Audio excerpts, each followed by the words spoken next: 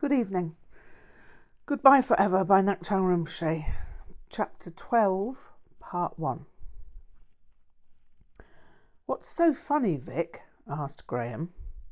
In answer, I held up the tie and announced with mock hauteur, "Ich bin ein Berliner."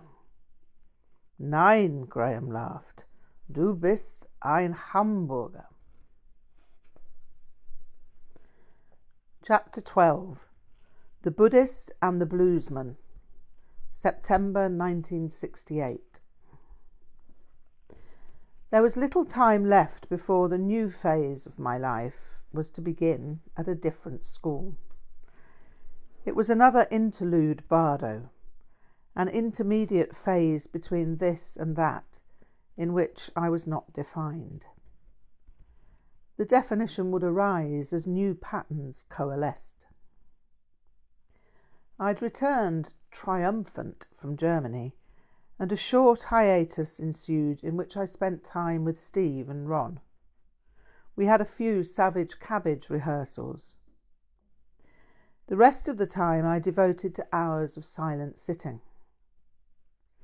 My father applauded my zest for woodland walking, and, as he never walked in the woods, there was no chance of him ever discovering that I spent my time sitting in the branches of an old yew tree. I was sitting for an hour a day at that point, and periods of thought-free presence had begun to occur more frequently. I was far from stable in terms of silent sitting, but I had the sense that I had a direction and a destination. The sensation that a previous version of me had died and was dying all the time was increasingly present in terms of the sense of what it was that was moving through life.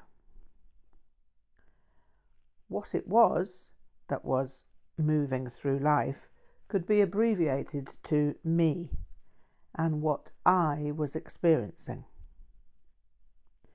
The me and I, however, had become ideas which were becoming decreasingly reliable.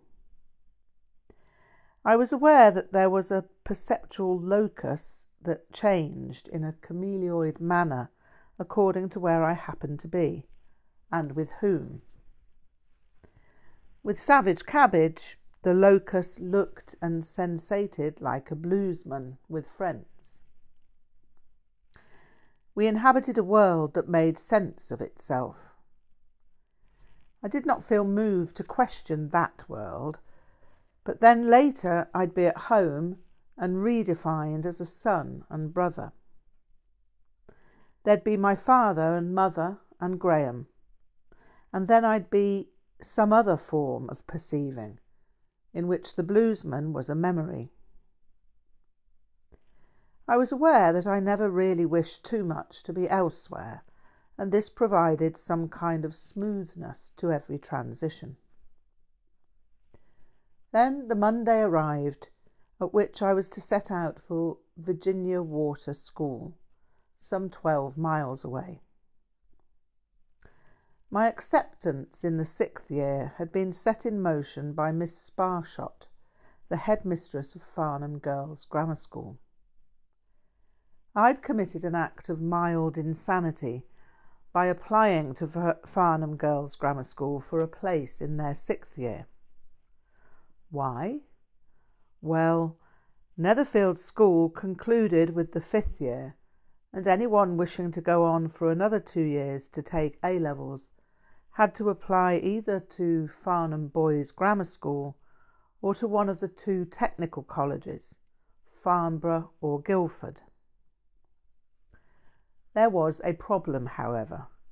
You needed 5 O-levels to be accepted at Farnham Boys' Grammar School and 4 O-levels at each of the technical colleges. I had 3 O-levels: English language, English literature and geography. I'd have had history too, but the teacher had left and was not replaced. The same was true of drama, art and music. but those subjects ended in the third year. Finally, I should have had religious education O-level, but for the teacher having had an 86% failure record. No one passed the examination in my year. I was somewhat shocked because I'd been obtaining marks in excess of 70% on a regular basis. Still, I'd gained A grades in English language and English literature, so I thought my 3 O-levels were relatively worthy. And as Farnham Girls' Grammar School only required 3 O-levels, I thought I might as well apply. I took the precaution of only giving my first initial with my surname and was duly called to an interview.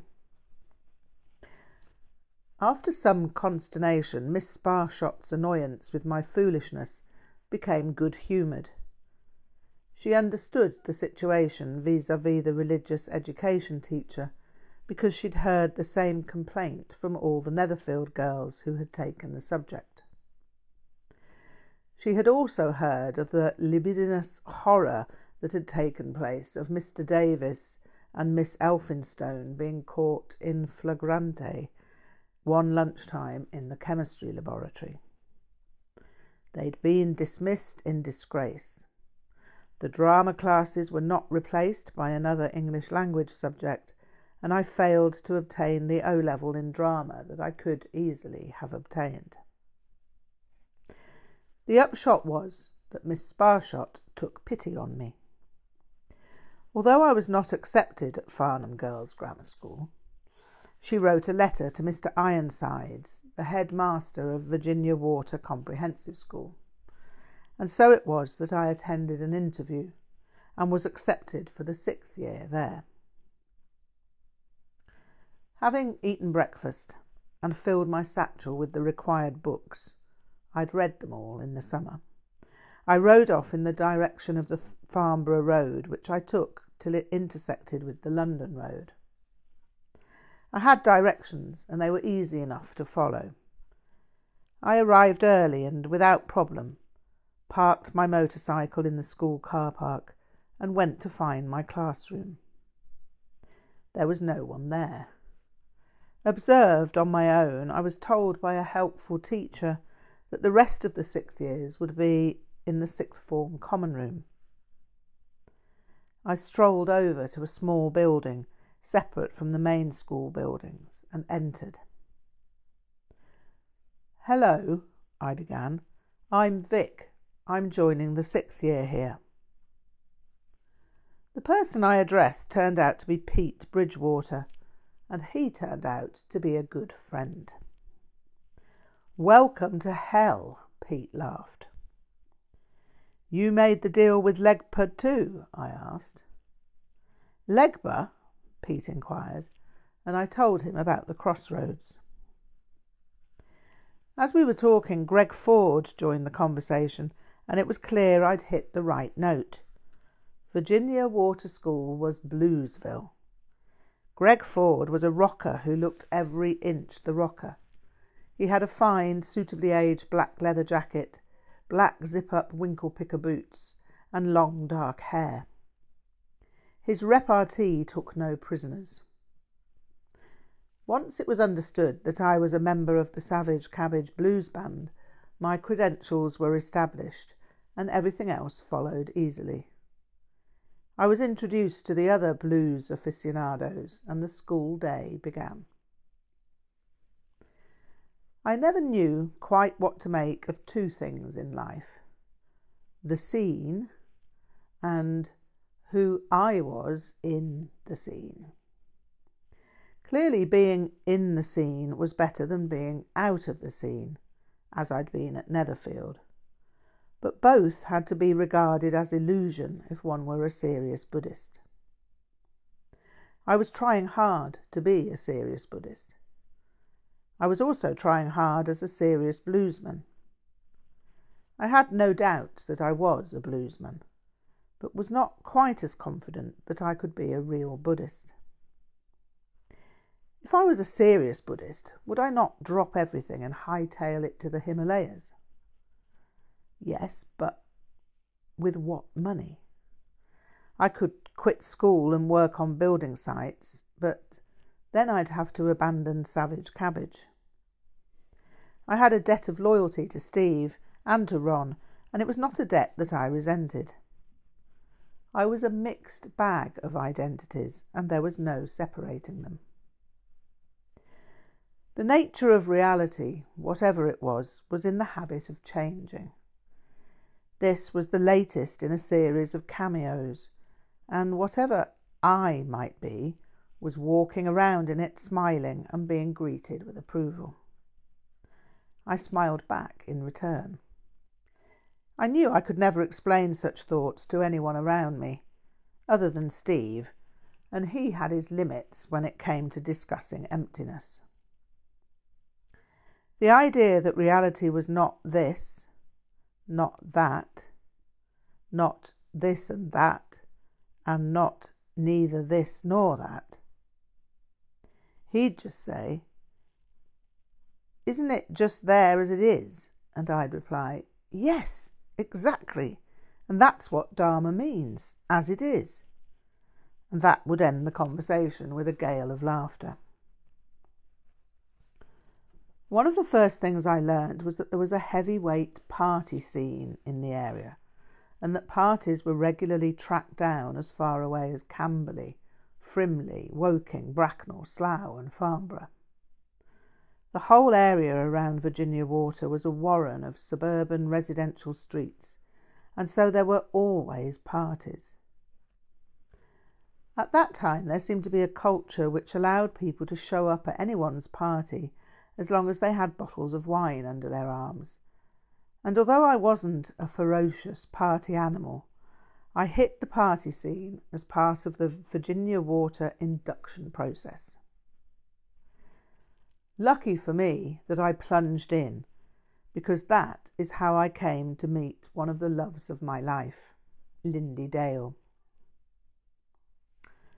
They said of John the Baptist in the Gospel of St. Matthew that he was Elijah come again. When I met Lindy, it was as if she was both Alice and Annalie come again.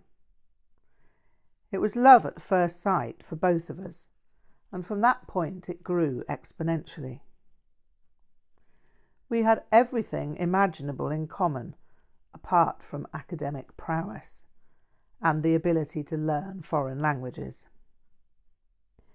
Lindy was a thoroughgoing, culturally encyclopedic, massively well-read polymath. She was also the most beautiful being I had ever beheld. She had brilliant ginger hair and blue-green eyes that were like searchlights. She seemed to sparkle with life from head to foot. Her smile made me dizzy. I'd suddenly become the happiest creature on the planet. I was definitely not a monastic type. That seemed to settle the issue in relation to quitting school and heading for the Himalayas. But it threw me into a bedazzlement of conflicting notions in which I lost track of personal identity. I seemed to be whatever happened, or whatever was unfolding. It was not unpleasant, but it had certain resonances with what I'd heard about acid trips. It was as if I was hallucinating life, and the only solid ground I had was silent sitting, a state in which there was no ground. Virginia Water School was pleasant enough, but suddenly it became an immense pleasure. I was fortunate in having only a few subjects. I only needed 5 O-levels and 2 A-levels for art school, and so I was not hard pressed. I didn't need wonderful grades in the O-levels, so they were no great problem.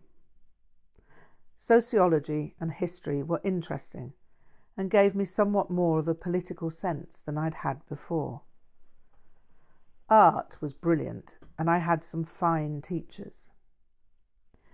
Mr. Haviland, the English teacher, however, was a disappointment. Although he was as old-fashioned as Mr. Preece, he entirely lacked his spark or literary authority. Mr. Haviland was pedantic, a stickler for petty rules. He took objection to my lack of school uniform, even though the headmaster had told me that wearing my Uncle Charles's dark grey woolen three-piece herringbone suit would be fine, as long as it bore the school badge. It bore the school badge, so what was the problem? Mr. Ironsides, the headmaster, considered it to be an unnecessary expense to purchase a uniform for 2 years. He thought the suit rather smart. To his mind, smartness was the issue rather than the exact rule. Mr. Haviland complained and was overruled, but that caused him to treat me with a certain severity. Still, my work was always handed in on time, and my marks were always in the 70s and 80s, so he had no grounds for having me flogged or keel-hauled. Not that anyone was flogged, or even whacked with a plimsoll in that school, but I could see there was a certain look in his eye that bespoke a desire for retribution.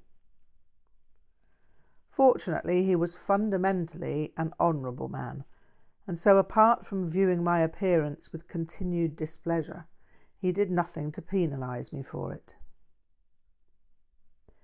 I'd inherited a substantial wardrobe from my Uncle Charles, subsequent to his sad demise. He'd had cancer of the throat and had died in his 50s. He was a cavalry officer and a rather snappy dresser. I therefore inherited a white three-piece suit, velvet smoking jacket, and all manner of Edwardian clothes. The smoking jacket had a satin collar and wonderful frog enclosures. Jack always said I should wear it on stage, but that wasn't my image as a bluesman. It might work for Jimi Hendrix, but I felt that a honky bluesman should be understated. Apologies. Black American blues performers could put on the Ritz with outrageous ostentation and look just the part. Honkies, however, just looked ridiculous when attempting it. My idea of bluesman appearance was Levi 501s, collarless shirt, and D-mob suit waistcoat. It was a working man's look. Blues was a working-class métier, and so that's exactly what I wore the first time we played the Queen's Oak. Steve and Ron followed suit, but Jack came on as he always did, looking every inch the burlesque vaudeville cabaret showman in silk floral shirt and velvet loon pants. There'd been quite a rumble of interest about my being in a blues band at school, and so when the weekend arrived, a lot of people showed up to see what Savage Cabbage would be like. As Steve, Ron, Jack and I mounted the stage, there were hoots and whoops, and we all felt we were starting on the right note.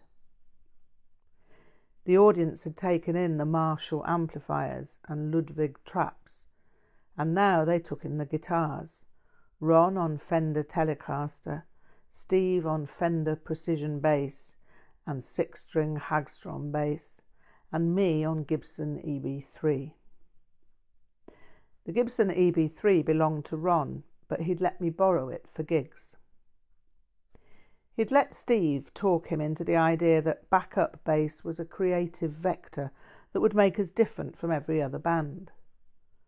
All I had to do was play the simplest riffs and leave Steve free to roam the fretboard in an extravagant manner. Steve tuned high and I tuned low. He played loud and I played a little less loud, so that errors would not be too horribly obvious. I was playing backing bass and learning to play bass while singing. That wasn't always easy, especially with Born Under a Bad Sign. And so Steve always took over the bass line when I was singing. My time came in the improvisational instrumental sections, when Steve took off into flights of rhapsodic bass virtuosity, leaving me to provide a simple pulp.